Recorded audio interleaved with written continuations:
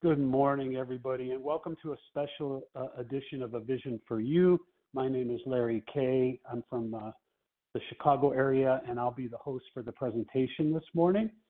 And today is Sunday, October 22nd, 2023. The share ID numbers for Friday, October 20th, for the 7 a.m. Eastern Standard Time meeting, that number is 20,762. That's 20762.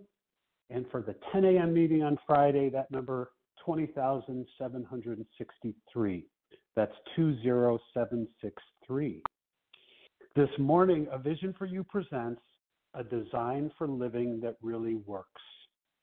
Our speaker is going to share her story of personal transformation as the result of the 12 steps and the design for living that really does work, even in rough going. And she's going to bring some passages alive, beginning with the first paragraph on page 28, and she'll go from there. So we with much gratitude, we'll welcome her in a moment. You know, a common theme in the big book of Alcoholics Anonymous is desperation.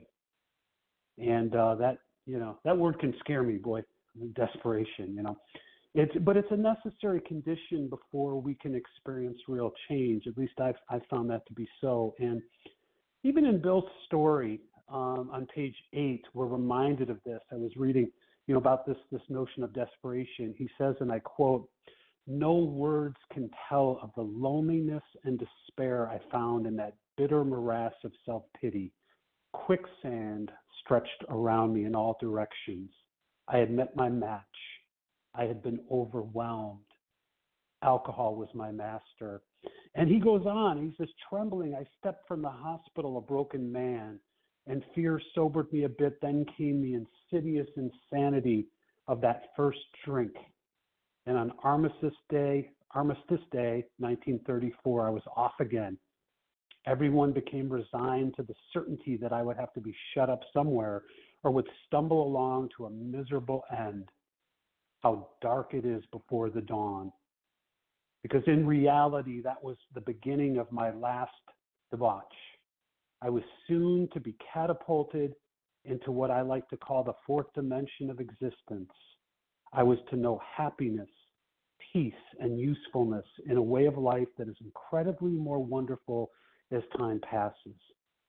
Why is it that most of us need to experience our own level of desperation before we're willing to wave the white flag and follow the instructions laid out in this book? And, desperation certainly can serve as a catalyst. I know it did for me and many others for change, because it, among other things, it creates a sense of urgency and it motivates us to take action.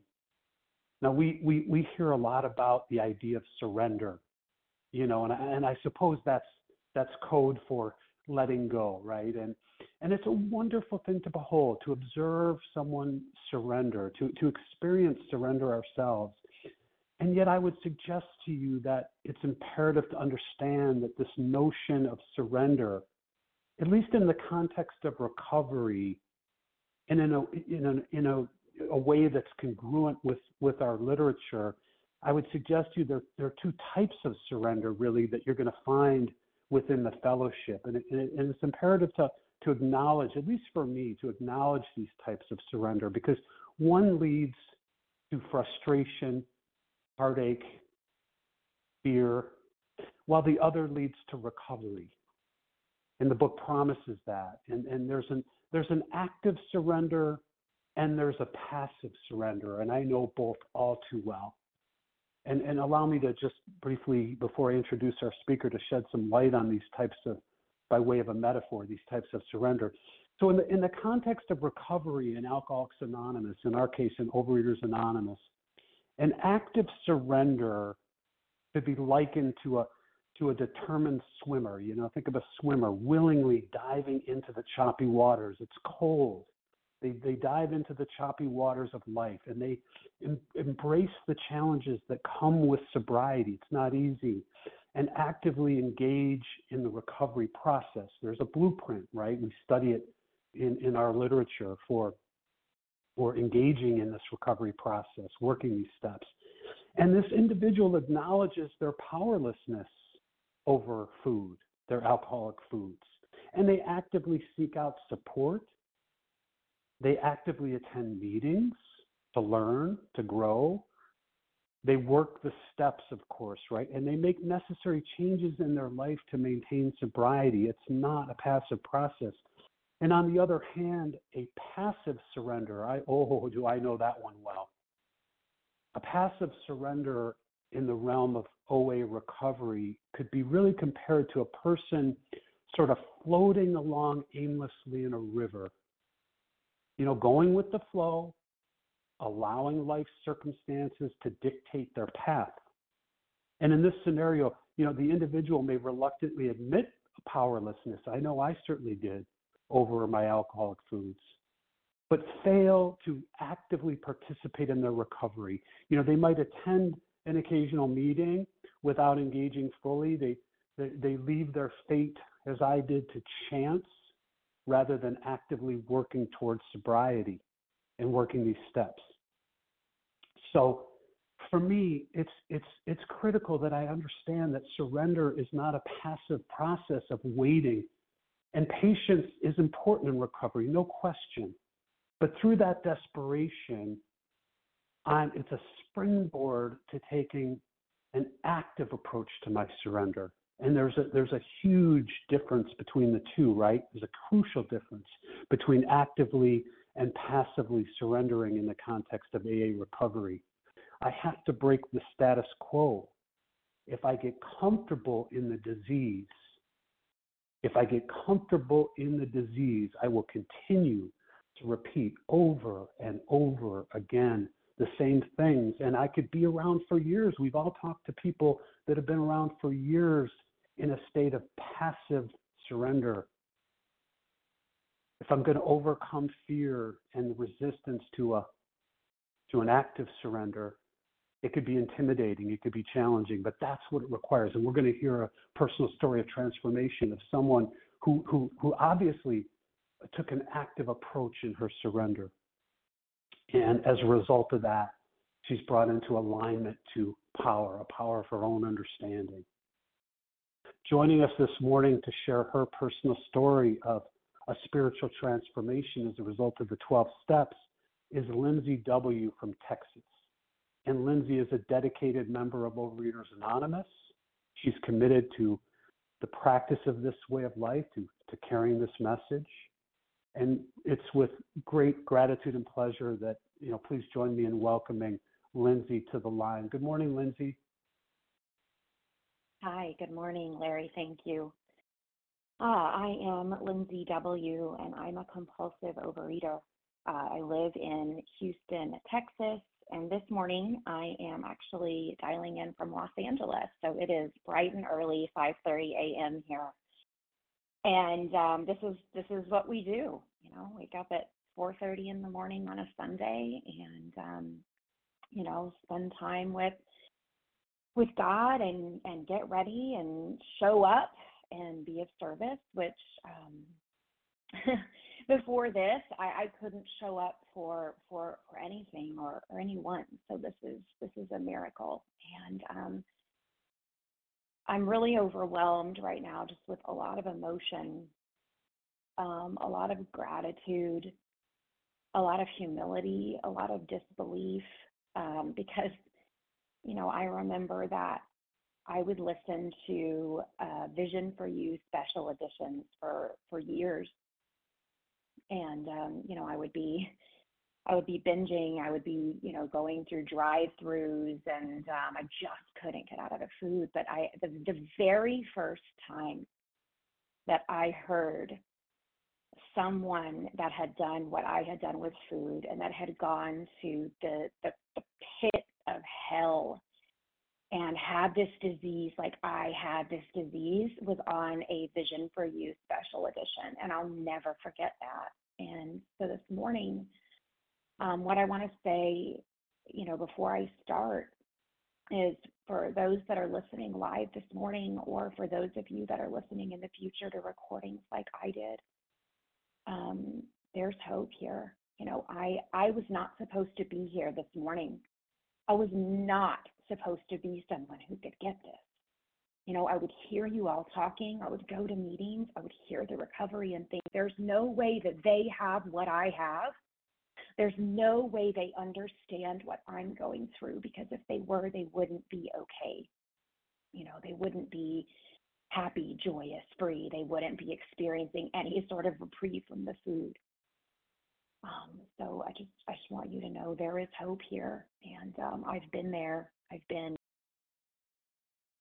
binging on my couch while listening to these things. And so if you're doing that this morning, you're welcome here. We're so glad you're here. If you're doing that on the recording, there's hope here. The solution for me is here. So what it was like for me. So, I'm a real gutter level compulsive overeater, a really low bottom. I say I'm like a heroin addict with the food. And usually I would show my pictures at this point on Zoom. So I'll just share with you some of those things. So I'm 5'3", and at my heaviest recorded weight, I was 350 pounds. I, was a person who, like I said, couldn't show up, was constantly canceling plans with people, with friends. I would lie all the time. I just, couldn't show up for life. I could hardly even walk from my apartment to my car. Life was really becoming impossible. And I was essentially a handicapped individual going throughout the world. And, as of today, I have a little over 2.5 years of abstinence, which for someone that could not get out of the food for literally half a day, that is such a miracle. And I have released around 200 pounds. And I share that again because there's hope in these rooms. And I want to be really, really clear about something. It's on page 64. And it says in the big book, when the spiritual malady is overcome, we straighten out mentally and physically. So I talk about the release of the weight because that is the physical demonstration of the recovery in my life. But I was not focused on the weight. And I'm so glad that in the introduction, desperation was talked about so much, because it wasn't until I was just desperate to a level that I couldn't have even fathomed, because the gift of desperation is not pretty. It is not sexy. I always had this idea that, the gift of the moment I get the gift of desperation, it's going to be this beautiful moment in my life. And, oh, wow, I'm going to be finally ready. No, it is actually like, it's horrific. And only at that time was I ready to take the actions, which I am going to talk a lot more about. But I just want to be clear, like, in working these steps, I was not focused on the weight. This is not a diet. This is a spiritual solution. And I was entirely focused on working the steps. I was focused on my recovery. And then this promise happened for me. I have straightened out mentally and physically, because the spiritual malady is overcome and is continuing to be overcome every day. So I just want to share that and get clear on that. And then, another thing is, like, before I do these shares, and this one's a big one for me. I've been really nervous about this one because these special editions changed my life so much. And so when I'm having conversation with my sponsor or other fellows, I'm consistently reminded that, like, this is about God. Like, God has made the impossible possible. That's the only explanation for the fact that, like, that I have any sort of life, that I am here, that I have 2.5 years of recovery. Like, this is God's story. This is a story of a miracle, and God has made the impossible possible. So I want to share more about what it was like. So when I was growing up, yes, I was absolutely, you know, a compulsive overeater from a young age. In fact, I was just talking about that yesterday, just thinking about some of my, some of the behaviors that I had as a kid, and I was always just seeking escape in food.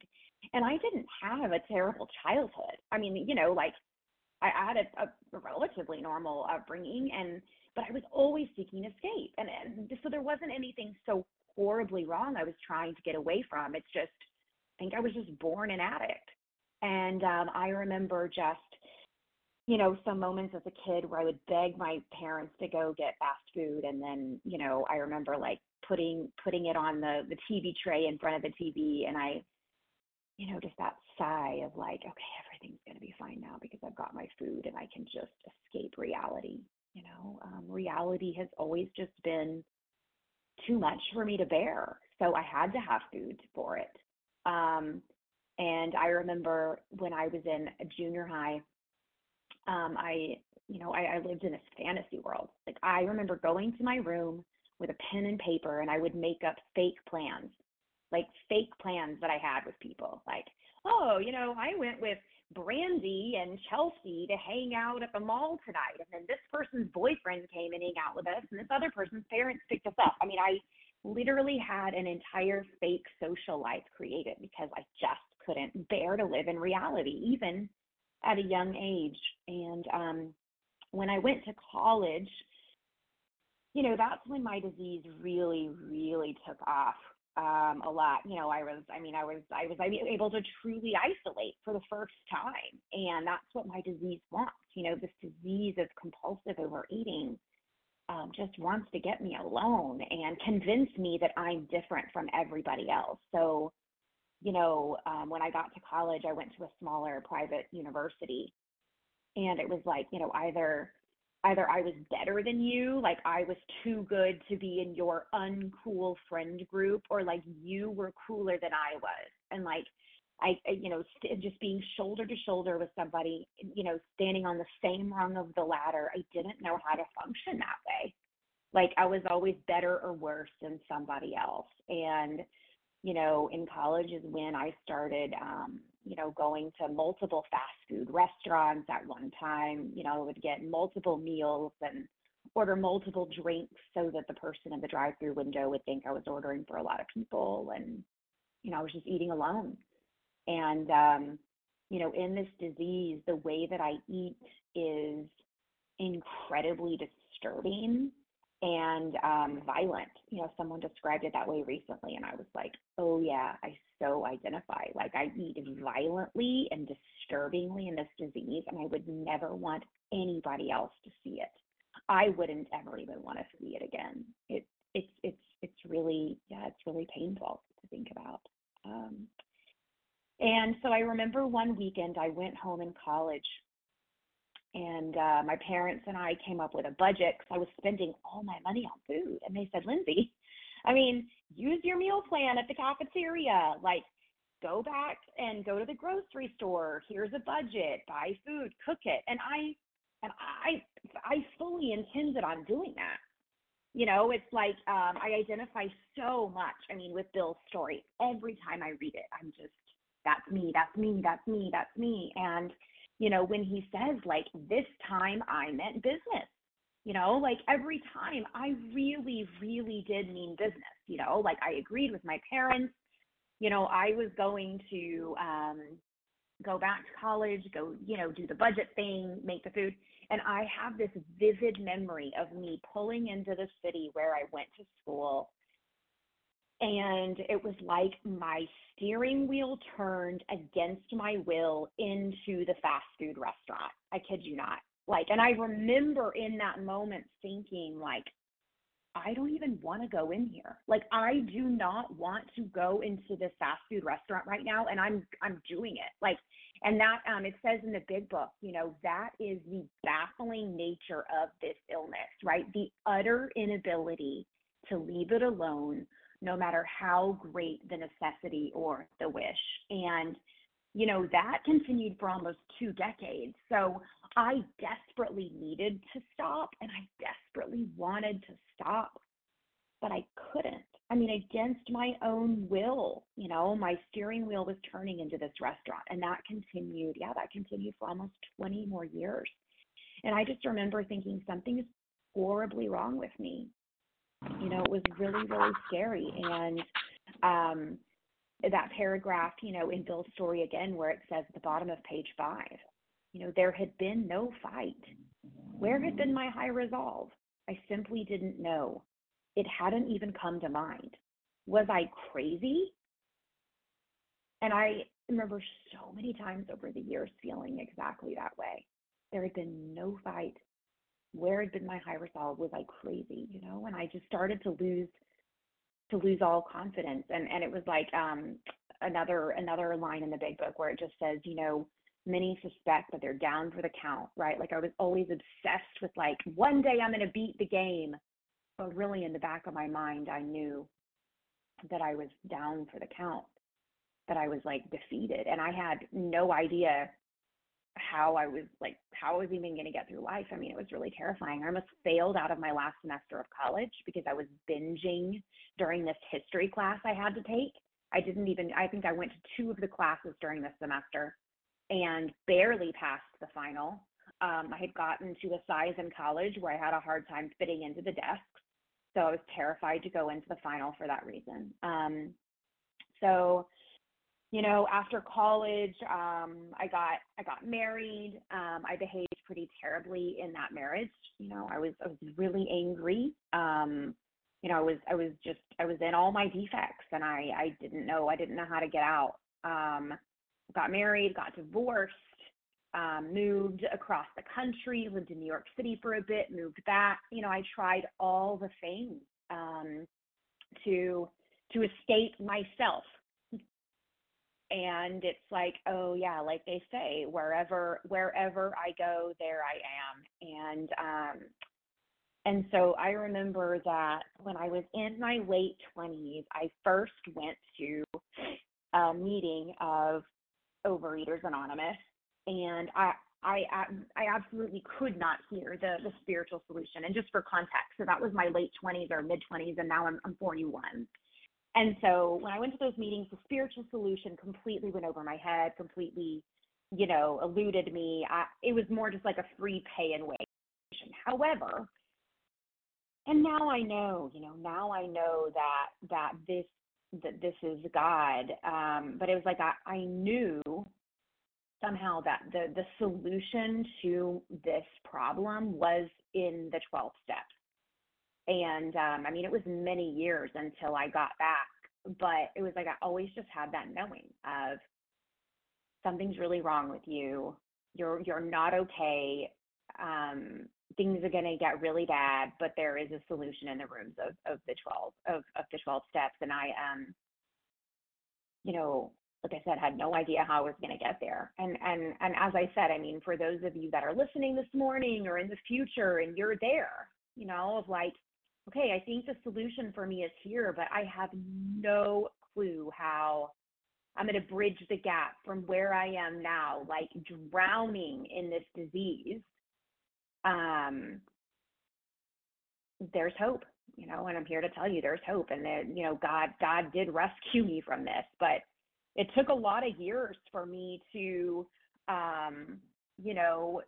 like it says on page 28,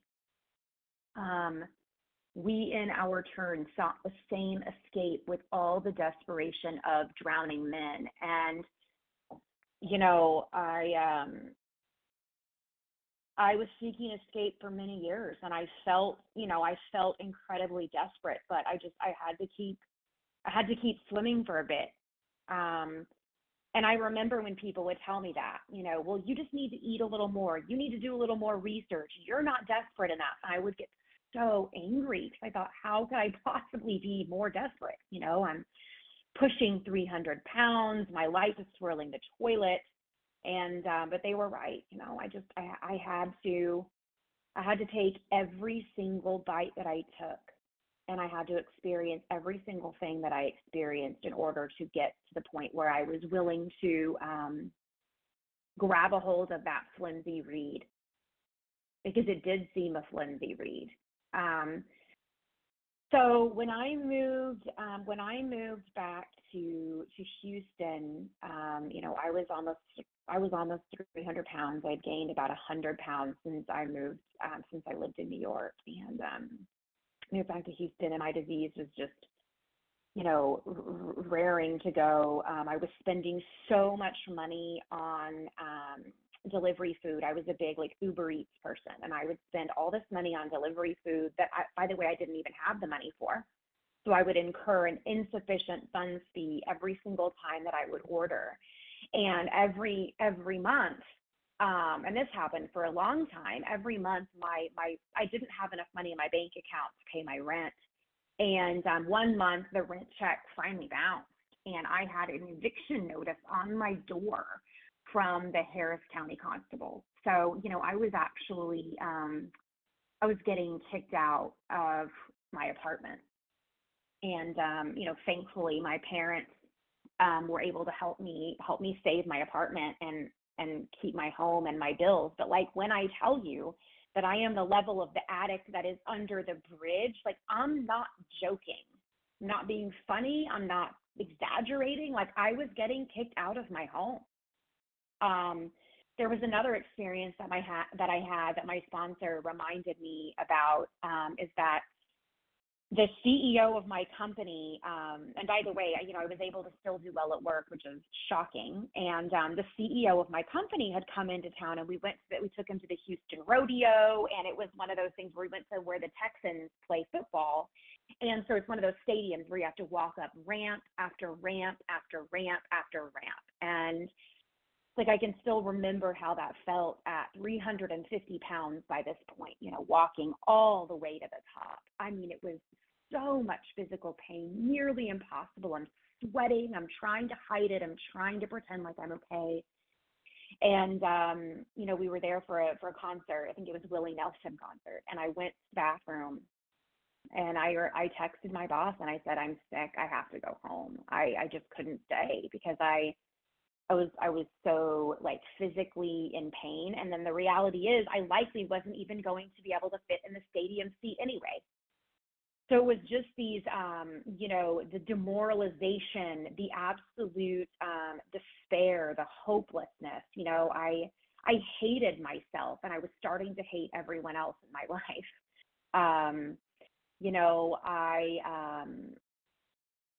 I tried and I tried and I tried to do Overeaters Anonymous. There are people on this line today that tried sponsoring me, and then I would just ghost them out of nowhere, bye, vanish. I wasn't even the kind of person that would call and say, hey, I'm sorry, I'm not going to be able to work with you anymore. I'm not going to be able to call. I avoided completely. I would send the text message, and then I would block your number so that I couldn't see what you said back to me, or I would just say nothing. So, I was in and out and in and out and in and out. I tried and tried and tried because every time I truly felt so desperate. I really wanted to do this, but I couldn't. I didn't have the power. It's not for lack of desire that I didn't get started, that I didn't put the food down and work the steps. It was lack of power. I wasn't able to do it. So let's see what else happened. So it was about, a little over 3 years ago. So we were into quarantine. And by the way, all this time, right? All these 2 to 3 years before what I'm about to share, I'm dialing into a vision for you. I'm dialing into phone meetings. I'm listening to things, but just can't put the food down. And, I had this obsession, actually on page 30, where it says that most of us have been unwilling to admit we were real alcoholics. No person likes to think he is bodily and mentally different from his fellows. And this is my experience, absolutely. My eating career was characterized by countless vain attempts to prove that I could eat, that I could live like other people. And the persistence of this illusion is astonishing. Many pursue it into the gates of insanity or death. I so desperately wanted to be like other people. And I wouldn't admit that I wasn't like other people. I was like in my mid 30s, had a great career, was living in big cities, and I wanted to have that life like other people had.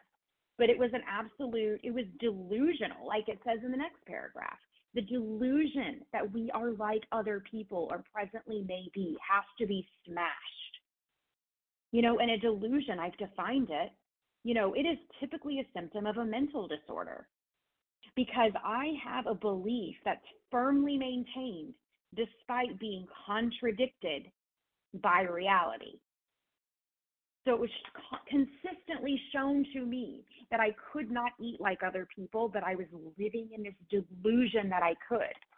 And it has to be smashed. And it wasn't until, I finally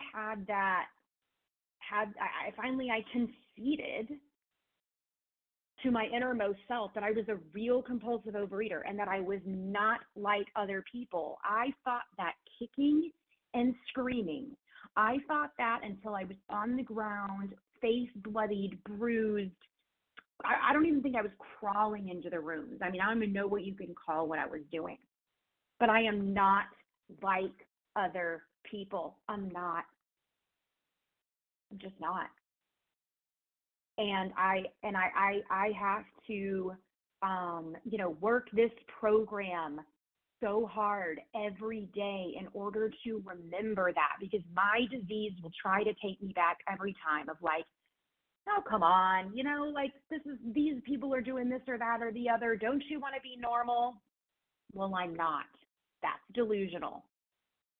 So that was a really big thing for me. I'm in a sales career. And so we were out and about all the time, going out, taking out clients, going out, with each other, having annual meetings, sales trips, where the booze was flowing, the food was flowing, and I could not imagine a world in which I could show up with normal people and be 100% sober. And, the miracle is that that's how I live my life now. That's how I've lived my life for 2.5 years. Like, you can do it. It is possible.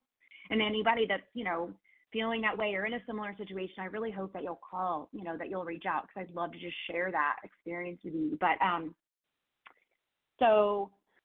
about 3.5 years ago, well into quarantine, I thought, okay, you know what? I really should weigh myself. Like, I should really see what's going on, see what the damage is. I knew that things had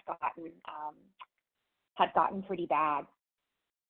And because I was just binging every day. Like, I wasn't even trying anymore. I would wake up every morning, and before I could even get out of bed, I would have to know, okay, am I going to order something on Uber Eats for breakfast? Am I going to get in my car and drive to the 2 places that I would go to get my fix? I certainly wasn't going to prepare breakfast in my own kitchen. I rarely ate any of the food that I bought at the grocery store. And I did. I bought a lot of, quote unquote, healthy food at the grocery store, and then every week would throw it out. Then I would binge on breakfast and then swear that I wasn't going to do it again. Swear, I'm not doing this again today.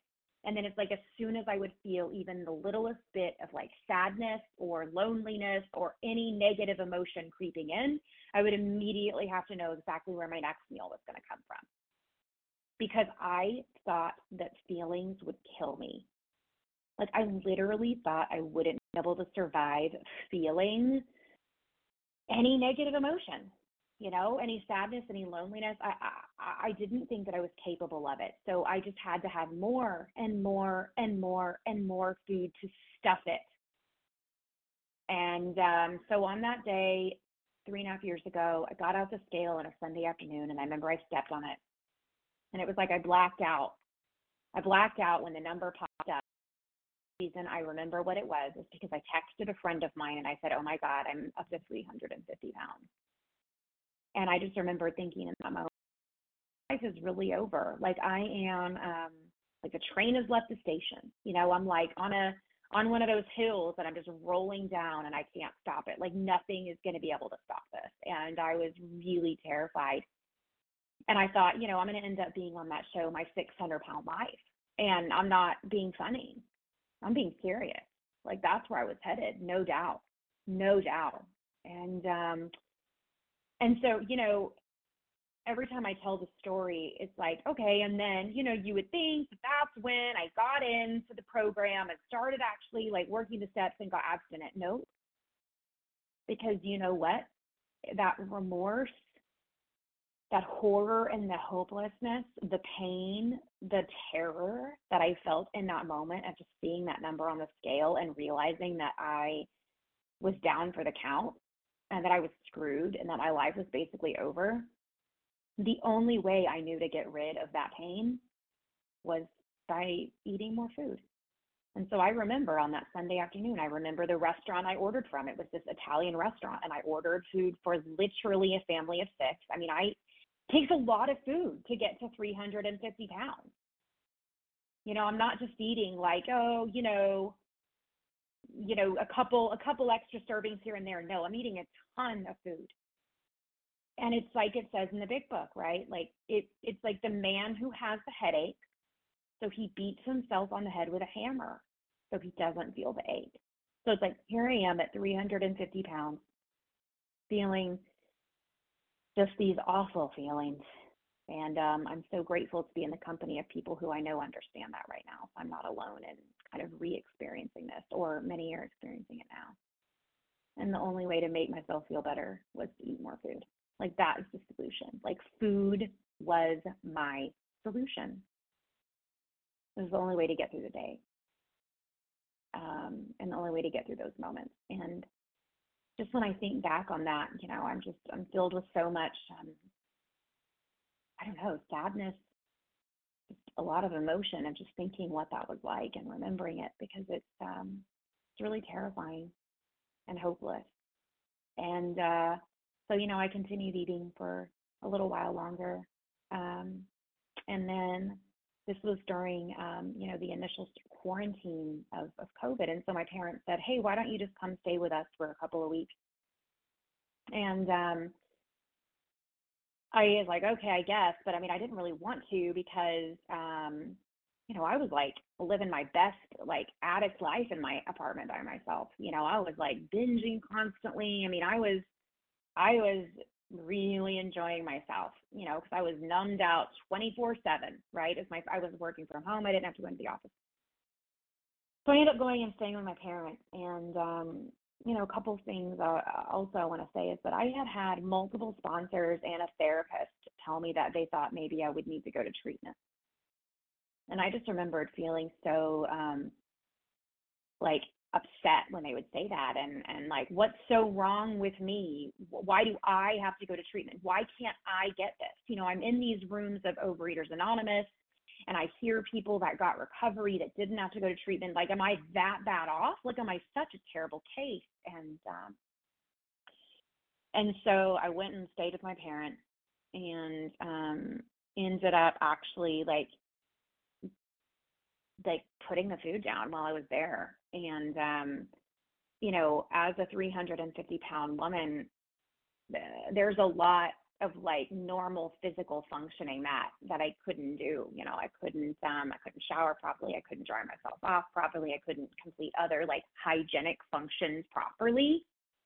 And there was a moment, where something happened, and I just, I don't know, it was like some sort of divine gift. And I really see it as that, because all these years of extreme desperation, I couldn't, I didn't have it. I didn't have the power to put the food down and work the steps. And in this moment, it was like a gift, truly a divine gift. The willingness to make a call to somebody and say, I'm ready, I'm willing, what do I need to do? That was a gift from God.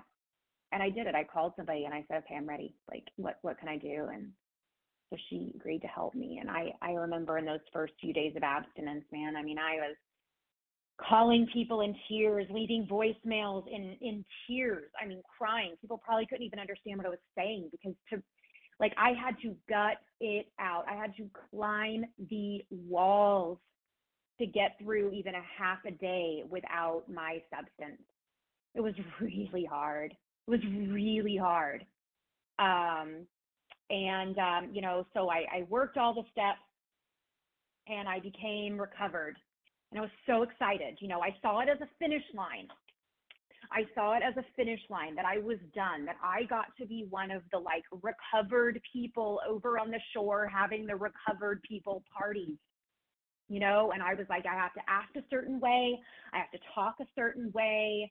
I have to think a certain way, and people have to see me a certain way. So it's like pride and ego and dishonesty. And the mix of those three things, I don't think I have to even tell you what comes next, but I relapsed.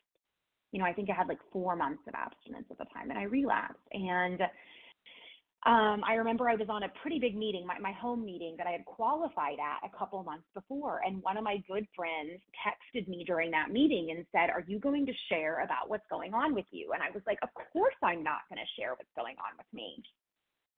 These people think that I am, the pinnacle of recovery, right? They think I'm so great. And was still trying to keep up the lie, the dishonesty, the delusion. And, my friend is pretty convincing. And so I ended up sharing, on that meeting about where I was and what was going on, and that I was in relapse and that I was really struggling and I couldn't get back. And that was a really pivotal moment for the current recovery that I have, because it really broke me open, punctured my ego, and sort of gave me this new trajectory of just being really honest. So the truth is that, even this morning, as I'm speaking on a line of, I don't know how many people, so many people whose recovery I admire so much, my recovery heroes, the giants of recovery to me, but it's what? Am I going to sit here and be so worried about what everybody thinks of me, how I sound, what comes across? No, because you know what? I'm sober when I dialed into this meeting. I'm going to be sober when I hang up. And I am pretty confident I'm going to be sober when my head hits the pillow tonight.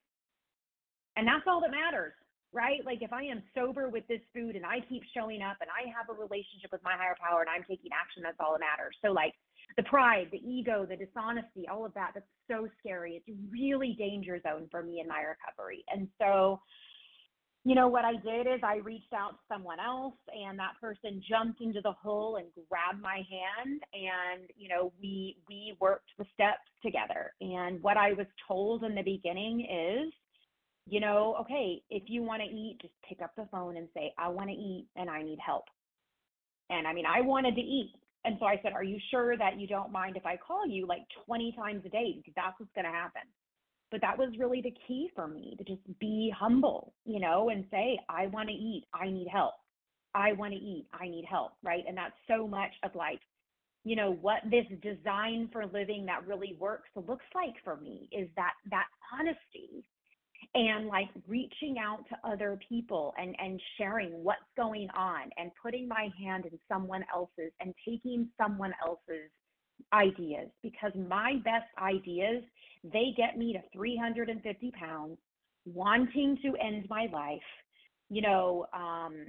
having an eviction notice on my door, having no semblance of a life. And so, there are, so I guess I just want to go back to this paragraph, right? So we in our turn sought the same escape with all the desperation of drowning men. What seemed at first a flimsy reed has proved to be the loving and powerful hand of God. And it did seem to be a flimsy reed, but I was so desperate and drowning that I was willing to grab that flimsy reed. It was I'm not going to wait for the big old, whatever it is, the sturdy thing that I think is actually going to be able to pull me out of this water. I'm just going to grab this flimsy reed. And I didn't understand.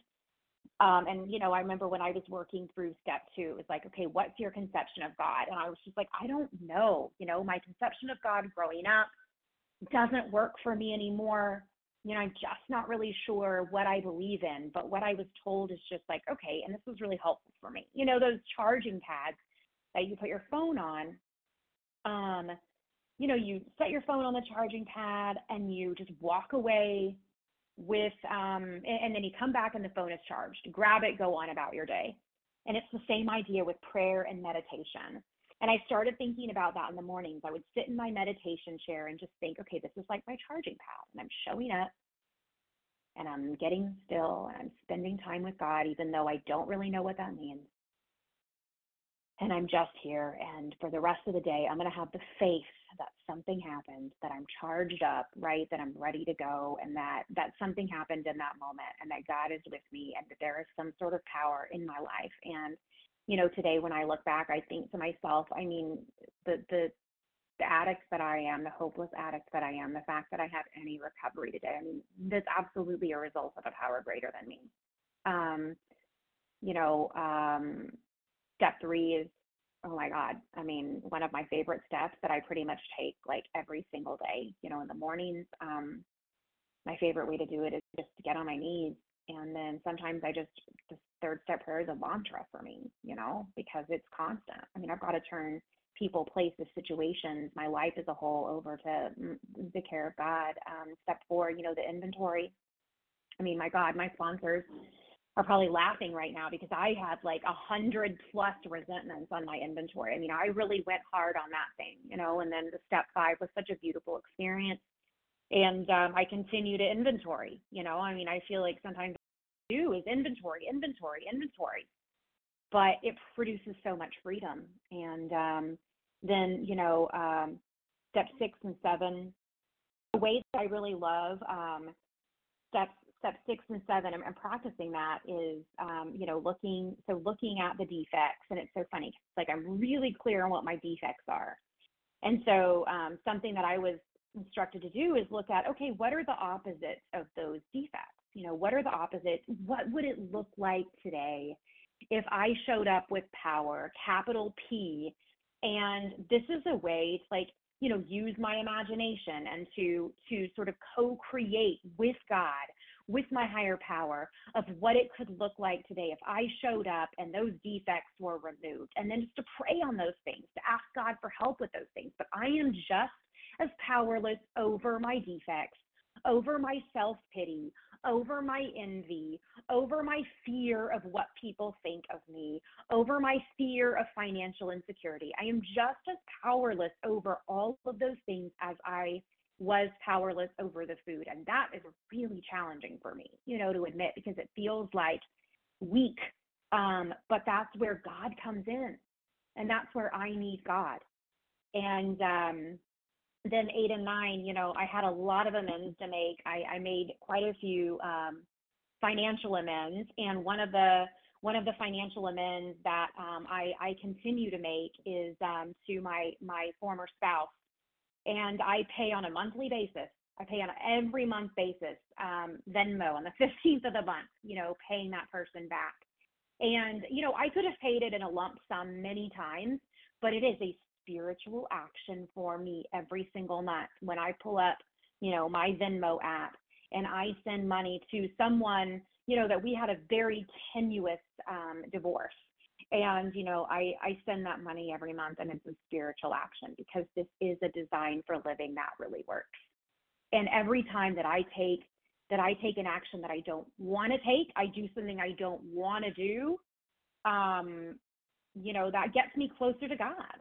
It's a spiritual action for me because in my disease, if I didn't want to do something, I sure as hell wouldn't have done it. This morning, I would have come up with some excuse as to why I couldn't do this, I would have absolutely, and I would have believed myself, right? Like I can't differentiate the true from the false. Steps 10, 11, and 12.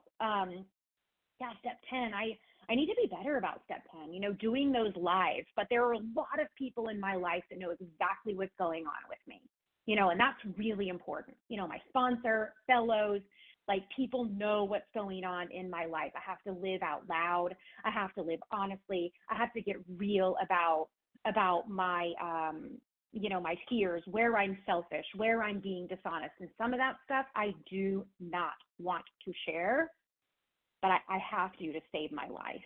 My life depends on this. Step 11, oh my God, I love step 11. My time with God in the morning is so foundational and critical to my day. Doing that prayer and meditation, and then I have reminders on my phone throughout the day that pop up so that I remember to connect with God. I do my nightly review almost every night. I used to be like 100%. Right now, I'm not 100%, so I'm admitting that publicly, but nearly every night I do it. And then, step 12 is so important, and something I want to share here, and just, talking about, okay, a new life has been given us, or if you prefer, a design for living that really works. So, I'm beginning to wrap up here, but in this program, I've gotten all the cash and prizes. I mean, I really have over the last 2.5 years. If I had made a checklist in the beginning of everything that I wanted, I got it all and then some, right? I got, so I told you I had an eviction notice on my door. I bought a home last summer, bought my first house, and that is directly a result of this program of working this step. What else? I got a promotion in my job, check. I got a new job paying very well, check. I got my luxury car that I wanted for a while, check. I got a boyfriend, a loving partnership that I didn't think was possible for me, check. So many beautiful things have happened. And then also, some really painful things have happened. I think that rather than sitting here being like, oh, look at everything I've gotten in recovery, what I really want to share with you, this design for living that really works, is that, I've been through some really painful things over the last few months. In the summer, I lost my job. So that promotion I told you about in that job I got paying a lot, well, I lost it, became unemployed. And then I found out that I was expecting a child, which at the age of 41, as a person who had maimed her body, I really didn't think it was possible for me to ever have a family. And man, I was so excited. And then found out that in fact we lost that baby. And I've had some really painful moments, emotionally and physically, that I couldn't have ever possibly imagined what it would have been like. And this design for living really works, because I am able to walk through these painful moments of life, and I don't have to use. I can feel the utmost joy, and I can feel the sadness and the anger and the despair and the uncertainty and the confusion. And God is in it with me through all of it. And it's beautiful. It's beautiful to be able to experience the ups and downs of life, even though it's so painful. But I just remember always wanting to be able to. Can I just be present for life fully, please? And now I am, and it's a miracle. And so I want to say in step 12, sponsoring saved me over the last few months.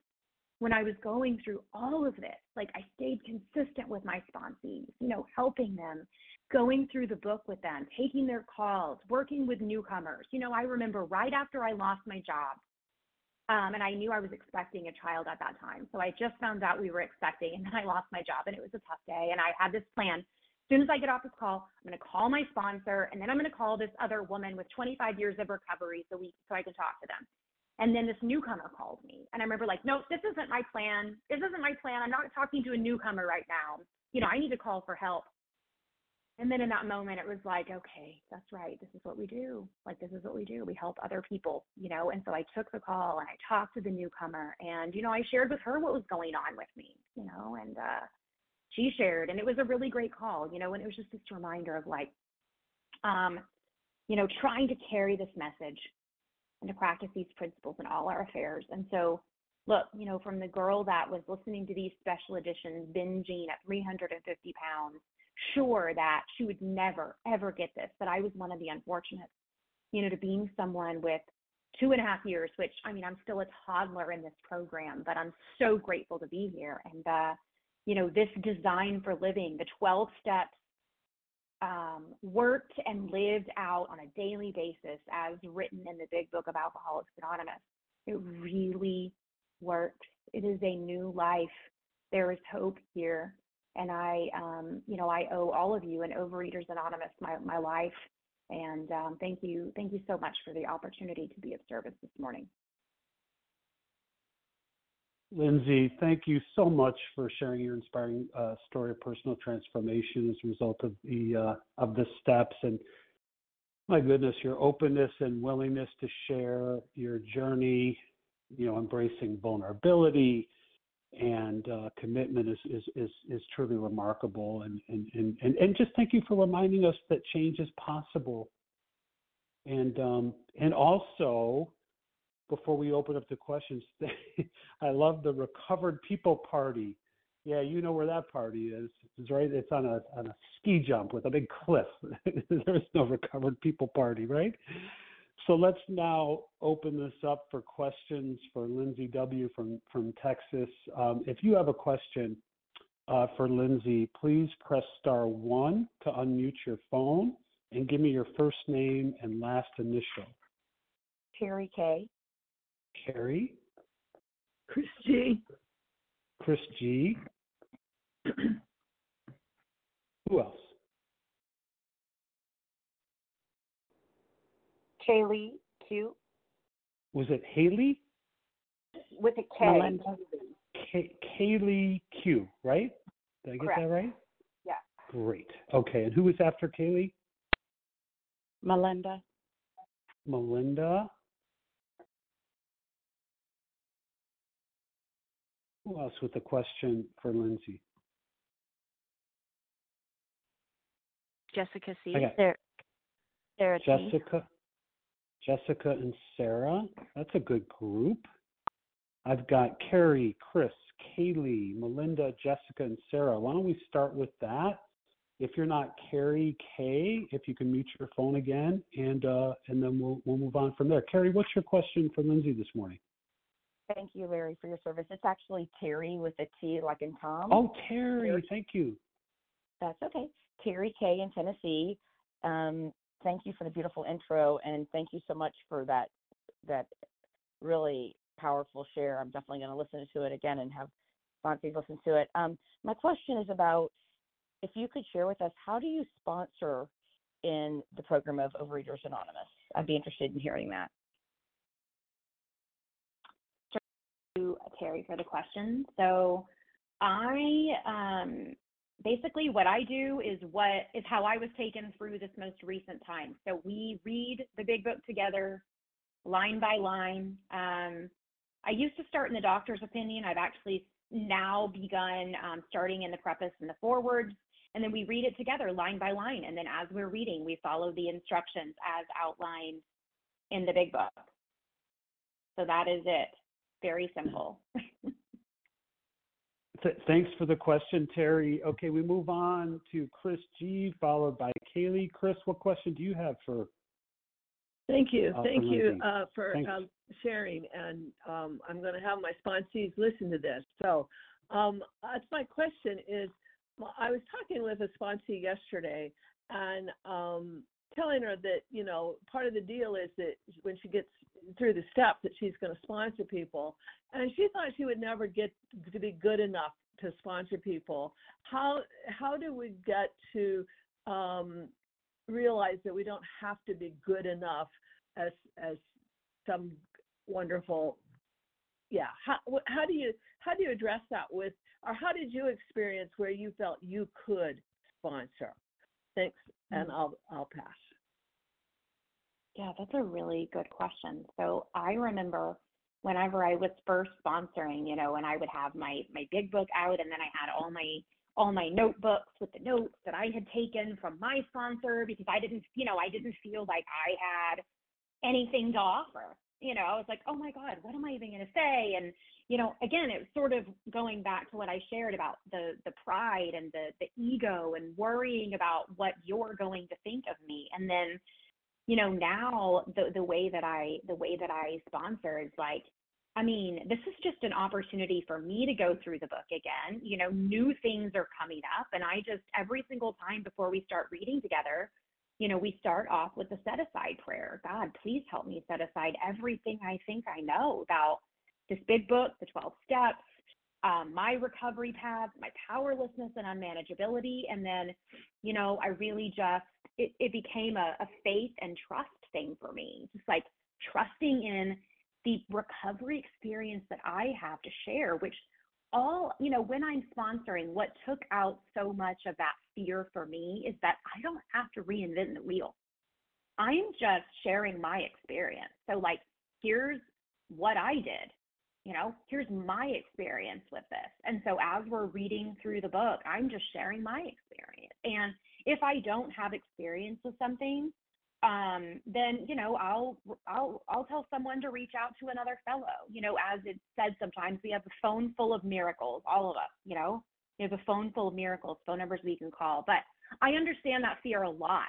I've been through it.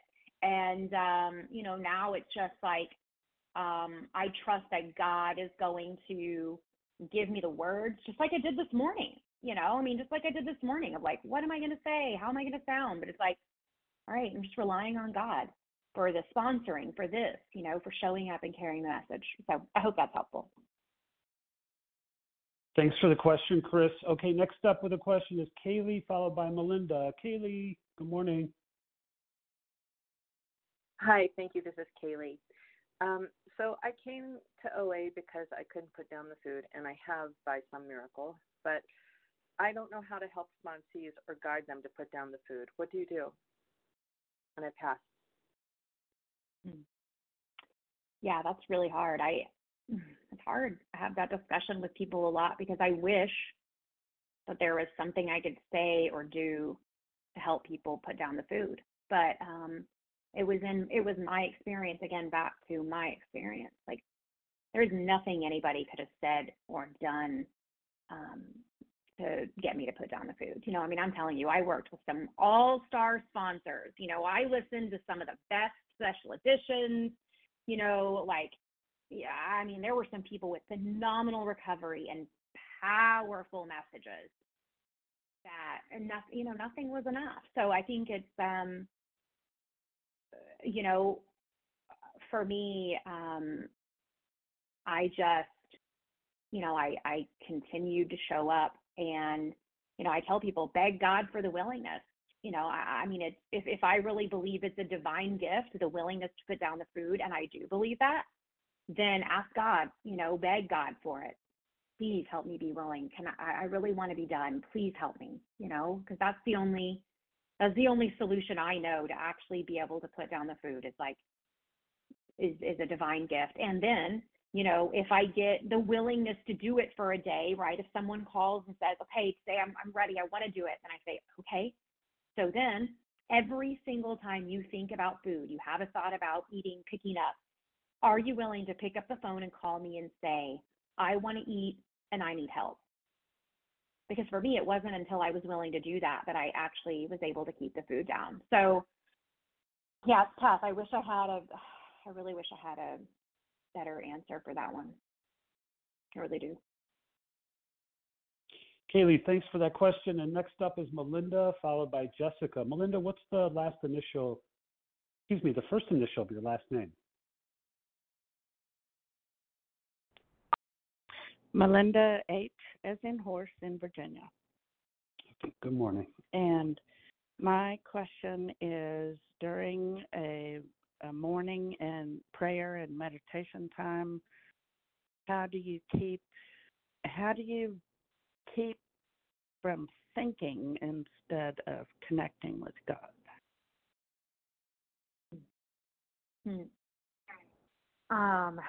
Yeah, that's a good question. So I have often done guided meditations.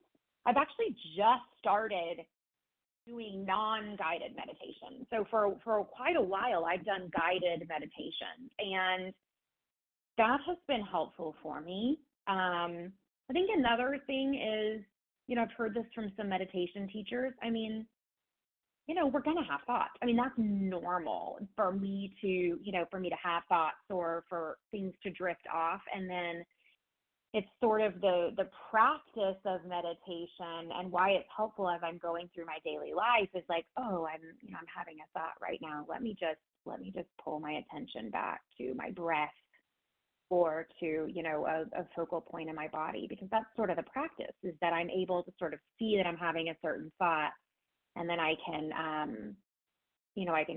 can watch that. So, but the guided meditations have helped me a lot. Focusing on breath has helped me a lot, but it's really just a practice. And I really like that reminder that meditation is a practice. So it means like I'm not perfect and I'm getting better. And also, I don't do this perfectly whatsoever, but I've tried doing the second meditation, like doing, a morning one and then an afternoon/evening one. And that I noticed a big difference in, my meditation practice and being able to, like you said, feel like experience more connection or experience more sort of just like emptiness in that moment. So thanks for the question. Yes, thanks, Melinda. Next up is Jessica, followed by Sarah. If you could give your first initial of your last name. Good morning, Jessica. Hi, good morning. This is Jessica C. from Ontario, Canada. Lindsay, thank you so much for your really powerful and honest share. I wanted to ask you about step 6 and 7. You talked about that briefly. You mentioned acting the opposite of your defects, and I think you talked about showing up in the world as if you had God's power. Could you maybe share an example of a defect where you've had to do that, and what acting the opposite looks like, and what showing up with God's power looks like? Yeah, that's a really good question. So I think what's coming up for me is work. So in my job, one of my defects was that I had a fear of like not enoughness. Like I was having these coaching, one-on-one coaching sessions with people where I was the coach, and I felt like, I don't have, enough to offer them. I'm afraid that I'm not good enough. I'm afraid that, that what they're going to think of me. And so,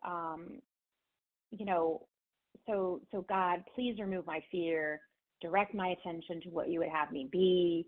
What is the opposite of that? What does it look like if I show up in the world with, with that capital P power, and if the fear was gone, and it's, all right, like, what value can I bring to these conversations? How can I be helpful? What does it look like to show up selfless and just to be there, to be of service to people, and not to, toot my own horn or make them think better of me. And so I actually got this laminated St. Francis prayer that's still on my up on my computer today in my office, and I would just say that prayer before those calls of, seeking to love, comfort, and understand rather than to get love and comfort and understanding. Like, what can I bring? How can I be a channel of peace and a channel of God's power in these conversations? And that was really helpful, and I was able to show up differently, thankfully. So hope that's helpful, and, always happy to have more conversations about this. I love talking about it, so you can reach out if you'd like. Thanks. Thanks, Jessica. Okay, Sarah, it's your turn. Good morning, Sarah.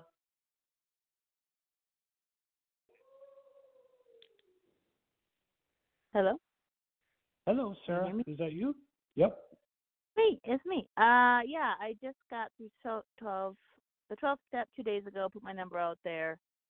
What do I do while I'm waiting for sponsees? Like I just started going through the big book by myself again. But what did you do while you're waiting for your sponsees? Mm-hmm. It's a great question. So, there are many ways to, carry the message and practice these principles in all our affairs. So, yeah, I mean, in every meeting that I'm in, there are newcomers that leave their telephone numbers. So reaching out to newcomers, I think, is a phenomenal way to be of service, to carry the message. I know that as a newcomer, someone struggling, I so appreciated when people would reach out to me.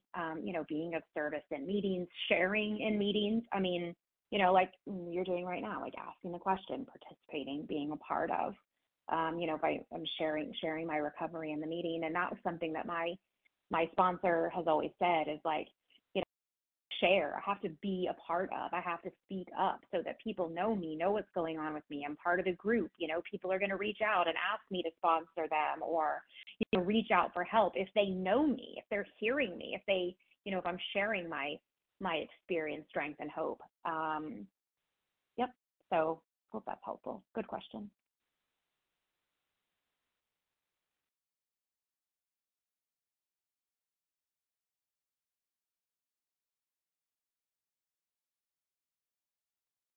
Larry, press star Larry, 1, please. we don't hear you.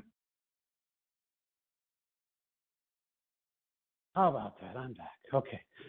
So we have time for more questions for Lindsay. So if you want to press star 1 and give me your first name and last initial. Hi, I'd like Carolyn, to LJ. Okay. Roberta I think B. Roberta, I heard Carolyn. Yes, Carolyn S. from New York. And Roberta B. Who else? LJ. Julie D. in Maryland. Okay, you guys were on top of each other there. I couldn't hear them at the same time. Let's try again. Julie D. in Maryland.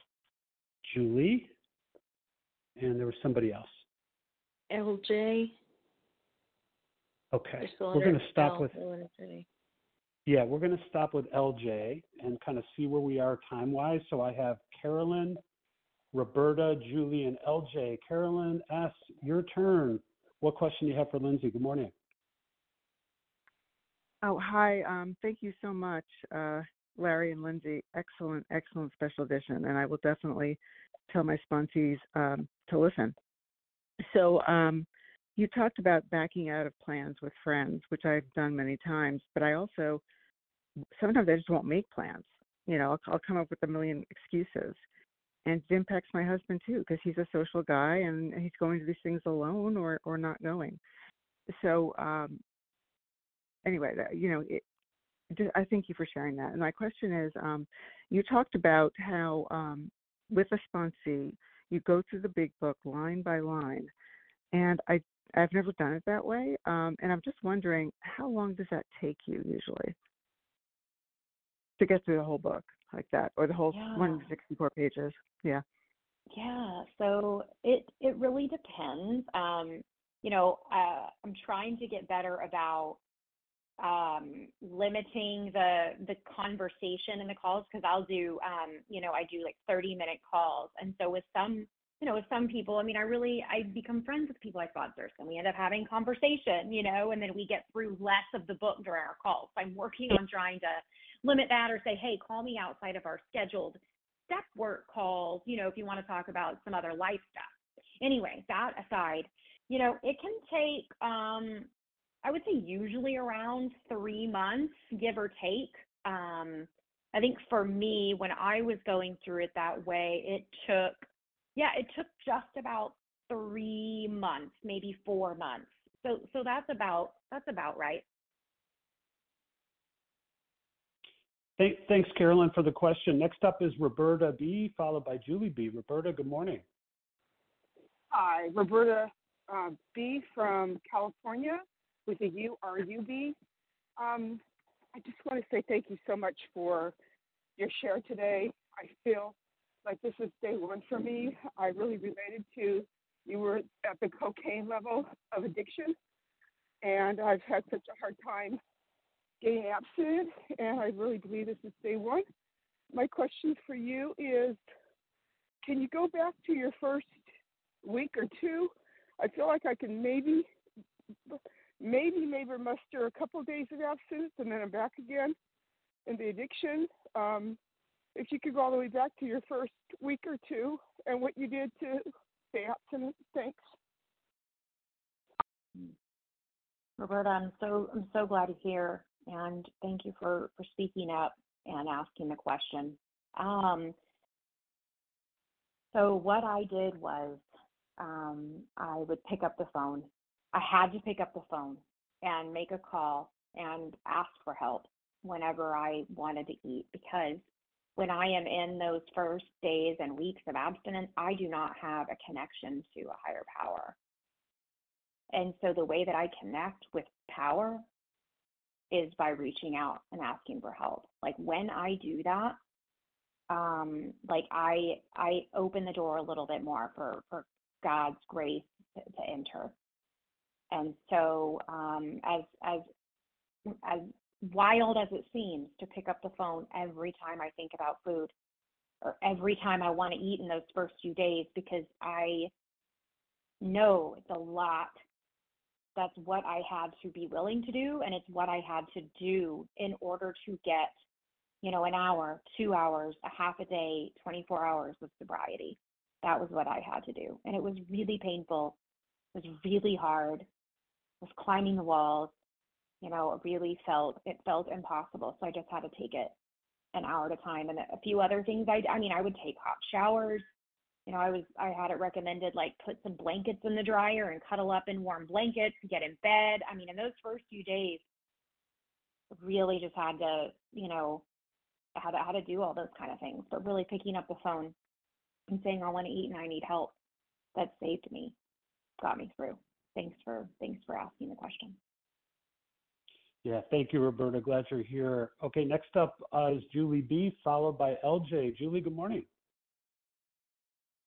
Hi, good morning, Julie D. Thank you both so much. I was really struck by, in the beginning there, Larry, the comparison to the active and the passive surrendering, and realizing that probably part of the reason why I can't seem to consistently stay away from my food behaviors, my food pretty much interacts with the food behaviors, is that active surrendering. And I was able to pull some pieces out of what you were saying there, Carolyn. I'd love if you could elaborate more on what the active surrendering looks like to you. I find that I'm even resistant to getting on my knees to pray. That's a new thing for me, and I know that's part of an active surrendering. But if you were able to kind of paint a picture of what that looks like in your recovery, I'd really appreciate it. Yeah, I really like that question. I think I really enjoyed that part of the introduction too, because it made me think of this paragraph, a new life has been given us, or if you prefer, a design for living that really works. So I have this design for living. I have these 12 steps. I have an action program clearly lined out in the big book. So, I don't have to guess. I don't have to guess at things. These are clear-cut instructions. And so that active surrender for me is is following these instructions and taking direction and taking action. So yesterday, I wasn't really feeling like making outreach or reaching. I didn't really want to talk to people, but I called my sponsor yesterday.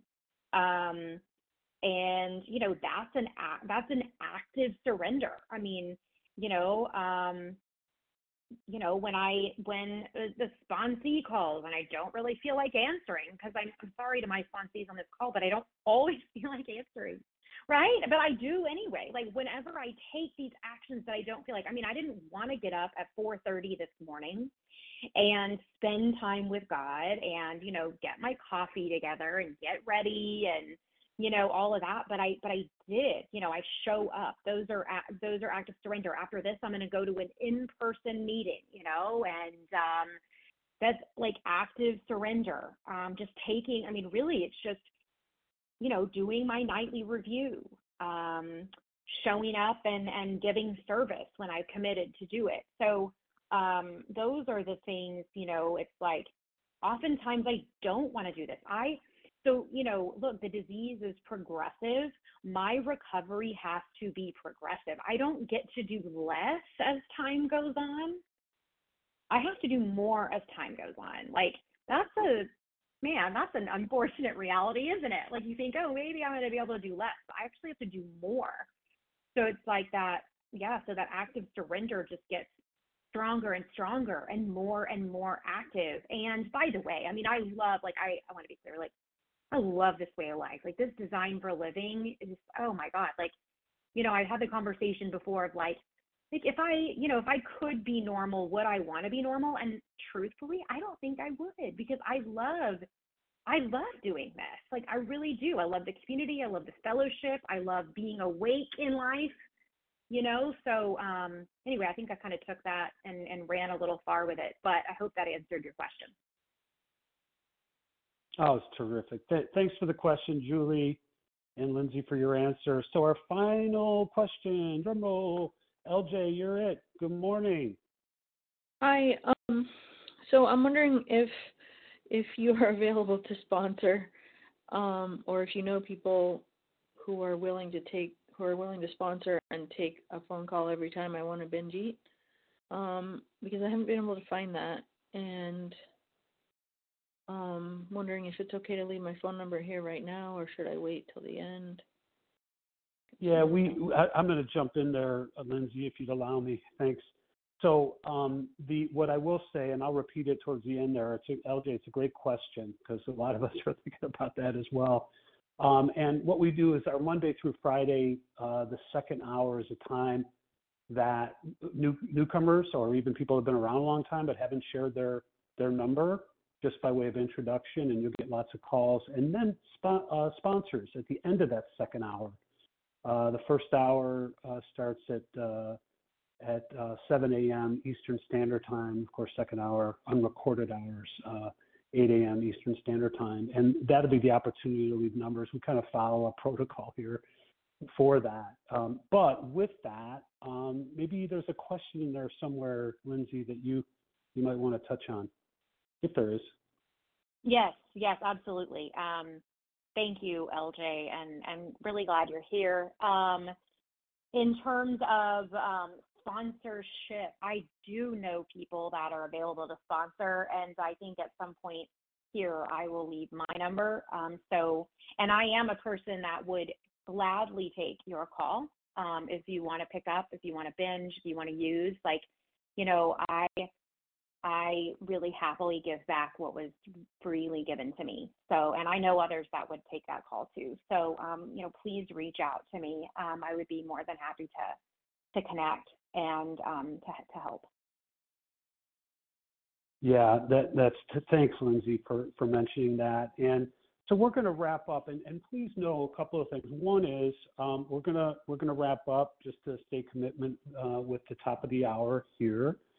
And also, we're going to ask for hang out, because we're going to ask for Lindsay's contact information at the end of the recorded portion of this meeting. So, Lindsay, once again, let me just say thank you so much for your time this morning. You're changing lives. You're changing lives. Anyone that has the courage to step up and just share their recovery. There is no hierarchy. There's no superstars. I love that you mentioned that. There's just all of us people, Lindsay, that got here on a losing streak, right? And by the grace of our higher power, have found recovery. So it's a great thing. Thank you so much for that. I'm also going to leave in the recorded portion, I'll give it again, is the share ID for Lindsay W's presentation, Lindsay W from Texas. And that share ID number is 20,765. That's 20765. And so we're going to close the meeting with a reading from the Big Book of Alcoholics Anonymous on page 164, part of our namesake in the chapter A Vision for You. And so I will do that now. Our book is meant to be suggestive only. We realize we know only a little. God will constantly disclose more to you and to us. Ask him in your morning meditation what you can do each day for the man who is still sick. The answers will come if your own house is in order, but obviously you cannot transmit something you haven't got. See to it that your relationship with him is right, and great events will come to pass for you and countless others. This is the great fact for us. Abandon yourself to God as you understand God. Admit your faults to him and to your fellows. Clear away the wreckage of your past. Give freely of what you find and join us. We shall be with you in the fellowship of the Spirit, and you will surely meet some of us as you trudge the road of happy destiny. May God bless you and keep you.